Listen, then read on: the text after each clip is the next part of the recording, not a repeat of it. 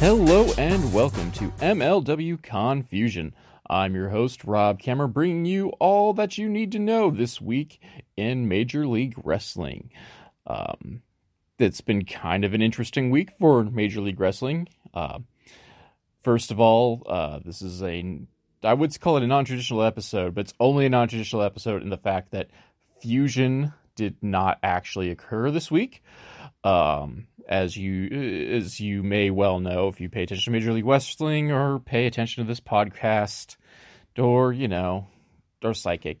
But the Contra unit had taken control of MLW headquarters in New York and staged a two-prong attack on the company, one down in Mexico, interrupting the end of the Super Series, and then the headquarters itself in New York. Storyline-wise, I guess Contra still has control of the company, or at least in terms of its broadcasting, so there is no Fusion this week. Instead, it's been replaced with the first episode of the MLW Anthology. So they've debuted a brand new show. I don't know if this will last for the duration of the shutdown due to the COVID and the ban on gatherings. If this will be something that's kind of tides us over until tapings can resume, or if this is just going to be a total sub-series that MLW produces in the meanwhile. But we will kind of see. It seems to be just kind of the best of compilations of matches from members of the roster. And today's episode will be featuring L.A. Park, the original.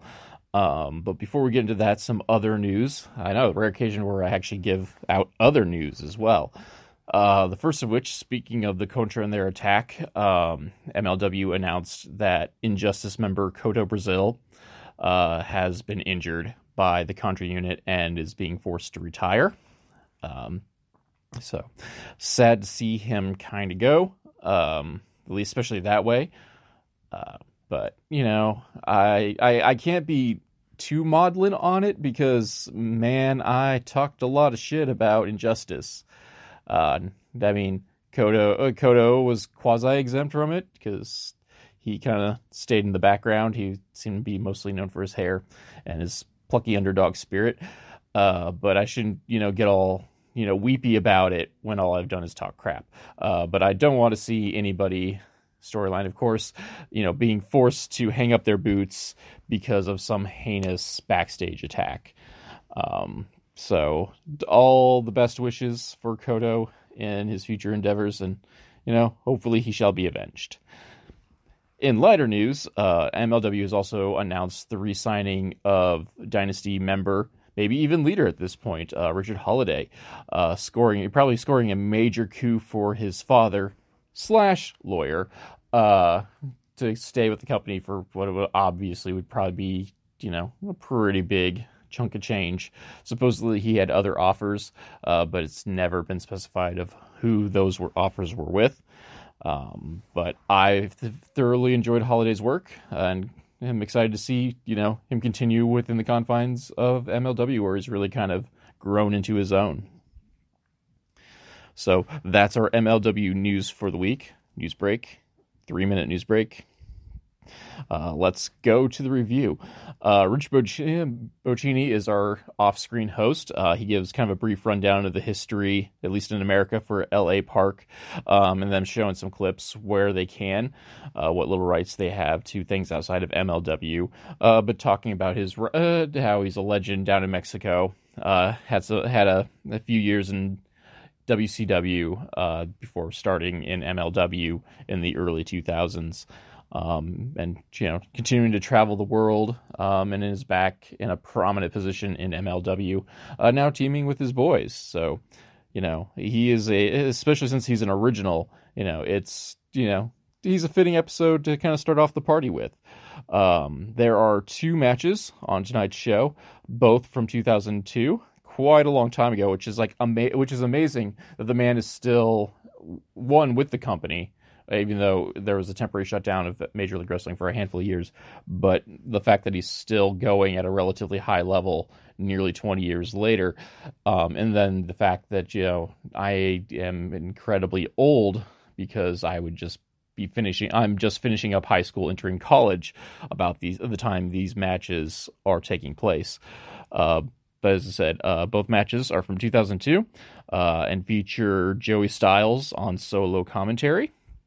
So for all of you, old school, well, I can't even call it old school, middle school wrestling fans of the old ECW lore, you get to hear Joey Styles call things by himself once again, which, I mean, is not that hard because he floated around the independent scene for a handful of years before being picked up by the WWE himself.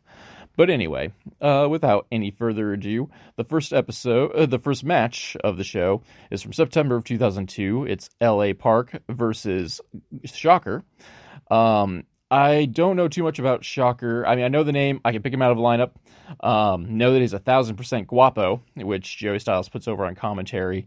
But he was one of the lead luchadores for Team Mexico back when TNA/Impact was doing their World Series of Wrestling or whatever it was called. I can't remember off the top of my head. But both the guys heavy into shtick, with Shocker being guapo and LA Park being LA Park. This is kind of a transitional period for him in his career, at least in terms of American viewing, where he's starting to move away from the comedy gimmick that he's best known for with the WCW, and moving into more brawling hardcore style. And both these matches we get to see some hardcore action. This first match not quite so much there, but the recurring theme here is relaxed rules throughout. Well, I guess it's 2002, at least these two matches.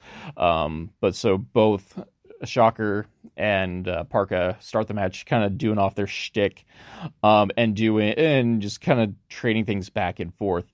I will note that that it kind of stops off slow and picks up. Park at this point is really flopping like a fish, taking regular moves and just launching himself across the ring into the ropes, etc. Just getting some major airtime doing it. He's not, it's not totally farcical per se, but he's just really getting some air at times, and even just taking some weird bumps for more traditional moves. But it would get a lot of back and forth action before things kind of pick up a little bit more traditional lucha stylings, especially from Shocker. But it just kind of goes off the rails at a certain level. After Shocker takes the advantage, he sends Park to the outside, goes for a suicide dive, and Park takes his LWO branded chair. Yes, he's still repping the LWO in 2002, and just takes a baseball swing into Shocker's head and drops him. I hollered at the television. I'm not gonna lie. I just oh shit. Take it. That's how your momentum stops, getting hit in the head with a chair. It leads to a hard landing, to say the least. But Shocker recovers, takes over, and by the end of it, Park just sells like death. He is just fighting this match is for his soul. Just acting very winded, acting like his entire body hurts.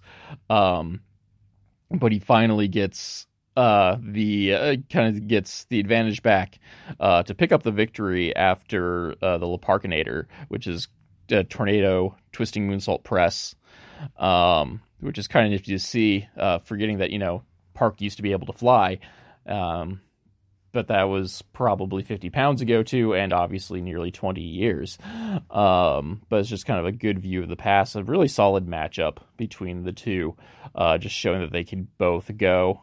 And just kind of shows what could have been for Shocker in America if anyone kind of put a rocket to him. But he just kind of floated around before going back to Mexico, and having a pretty solid career down there for what I understand. So from there, we move on to some MLW current highlights, specifically of the Mance Warner Jimmy Havoc no rope barbed wire match. This leads into a promo hyping up the next episode of Anthology, which will be featuring Mance Warner.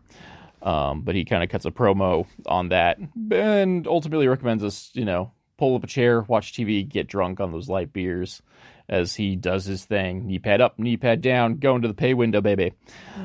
From there, we move back into the land of 2002, where we get kind of get the setup to an LA Park Sabu feud, where LA Park is cutting a promo on Sabu, gets attacked by Sabu, and someone I couldn't quite make out. He doesn't face the camera that much, and I just couldn't recognize him to save my life.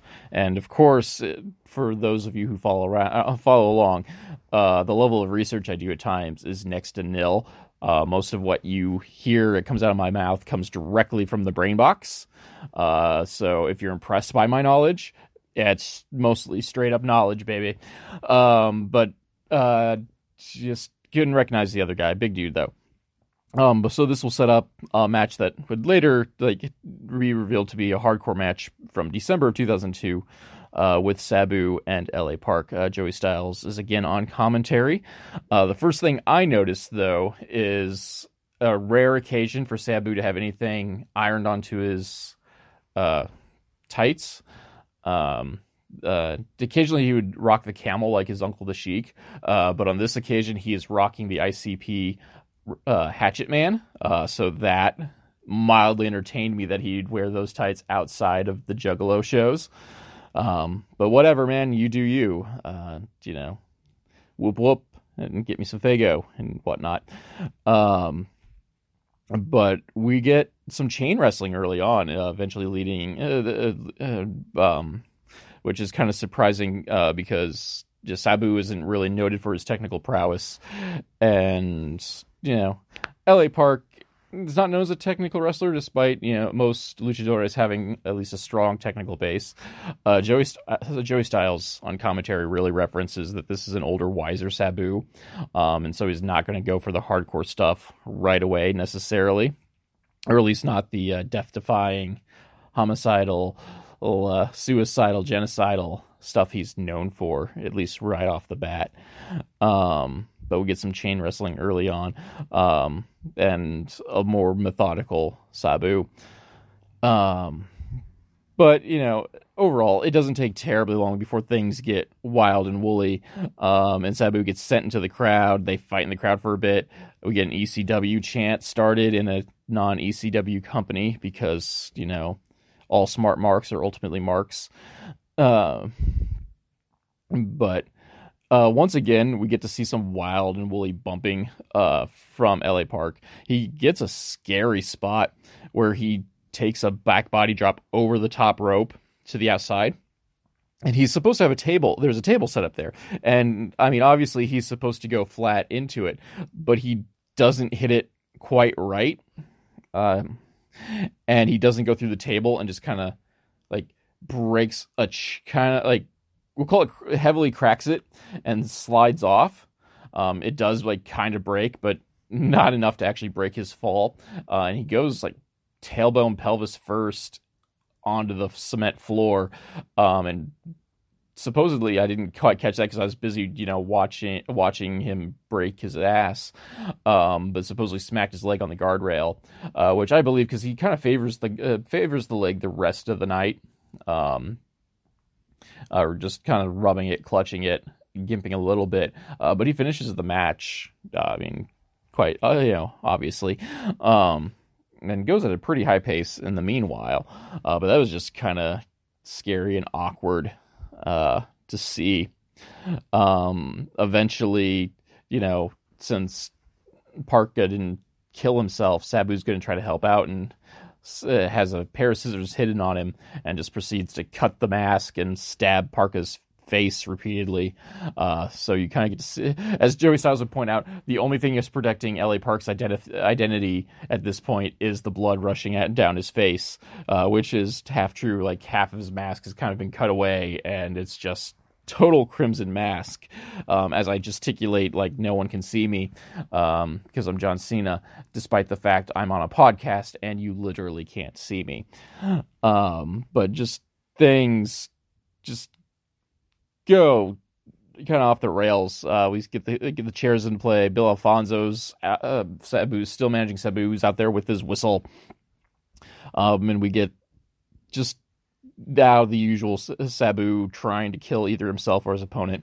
He does eventually hit a triple jump leg drop through the table. And for those of you not aware of, not up on your Sabu moves, he takes a chair, sets it up in the ring, runs, jumps off the chair, jumps off the top rope, and then does a move. In this case, a leg drop through a table outside the ring. Sabu will get the win after this hard-fought matchup with a triple jump moonsault. So same process, chair, rope, and this time backflip off the rope. Catches the moonsault, gets the 3 count. Also notable, it's a rare occasion for Sabu as a character to give respect to his opponent. So he'd obviously been watching his Beer Baron tapes and realized that after a good match, you should put your hand out there. Obviously, Parka is a little bit hesitant, but eventually they do shake hands and kind of share a moment for the crowd, who were all basking in this ECW glory in Major League Wrestling. So that was kind of neat. That was nice to see kind of Sabu kind of branch out there. And post-match, we get an interview with Bill Alfonso doing his usual screaming and whistleblowing before LA Park attacks him and cuts a promo completely in Spanish, and we don't have the luxury for subtitles. And my Spanish is atrocious. If I can't really order off a menu, I'm useless, and he wasn't talking about any menu items, so I have no clue what was going on there. But definitely hurrah, Mexico. And boo Alfonso, who is now buried in the garbage. So those are our 2 matches for the evening.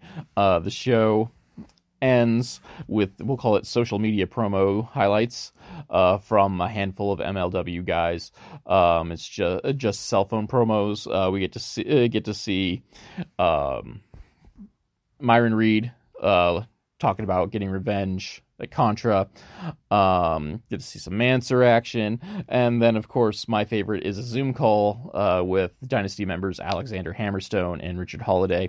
And I didn't bring it up at the start of it because it's the big part of their Zoom meeting, but Richard Holiday now has $1 million mustache, and it is amazing. But he thought he was going to be embarrassed of it for some odd reason. Don't know why. It's obviously big money. But like them and Myron Reed really could have stood out doing the social media promos, kind of keeping things fresh and going. Did get to see Filthy Tom opening up a new gym in his garage. The Von Erich boys are still in Hawaii, cutting up. I looked bamboo-ish for fishing poles and whatnot. Just kind of a quick reminder that MLW is still in business in one way, shape, or form.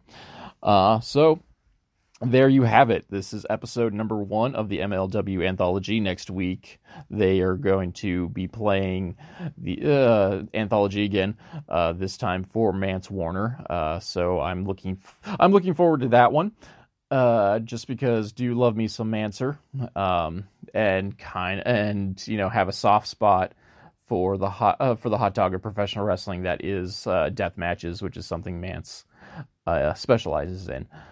So we'll kind of see how things continue to play out.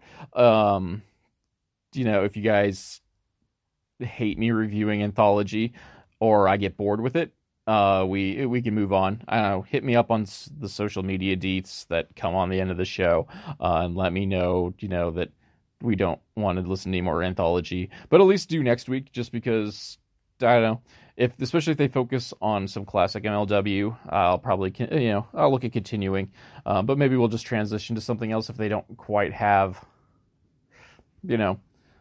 fresh, fun content. I don't know. I'm just winging it like I do every week. But yeah, if you have anything to say about things, hit me up on social media. That'll pop up at the end of the show. And you should just hit me up and follow me there anyway, because, helps the metrics. More metrics equals more money, in theory.